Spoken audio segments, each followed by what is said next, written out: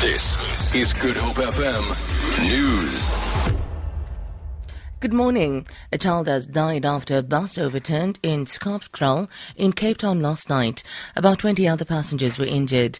ER24 spokesperson Chitra Bodasing says the bus was carrying about 25 passengers, most of whom were young children. Bodasing says one woman is in a critical condition and all the other patients were treated for minor injuries at nearby hospitals. She says the cause of the incident is being investigated. Cape Town Mayor Patricia de Lille has written to President Jacob Zuma urging him to restore order and democracy to the Oudtshoorn municipality in the Little Karoo. Earlier this month, the DA won a by-election, giving them control of the council. But the ANC and its coalition partners have refused to budge. A similar situation occurred in 2013, following another by-election win by the DA.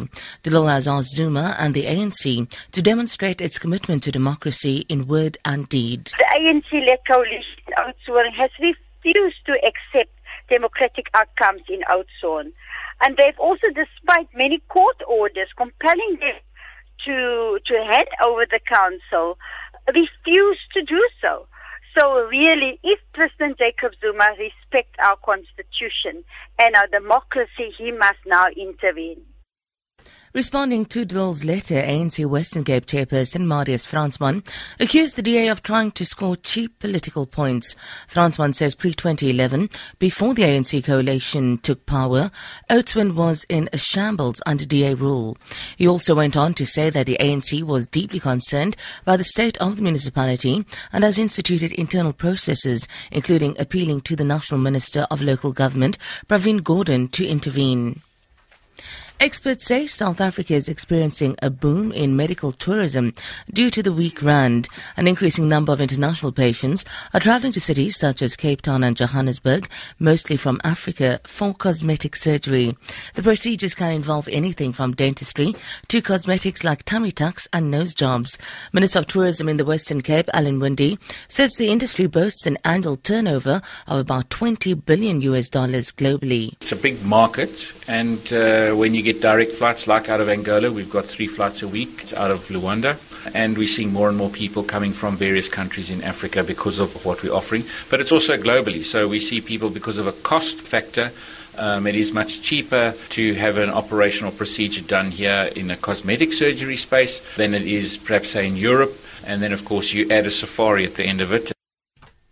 The Pan-African Parliament has expressed concern about the impact of illicit financial outflows in Africa on development and economic recovery. Former President of South Africa, Thabo Mbeki, is expected to present to the PAP today the findings of the African Union High-Level Panel on Illicit Flows from Africa, which he chairs.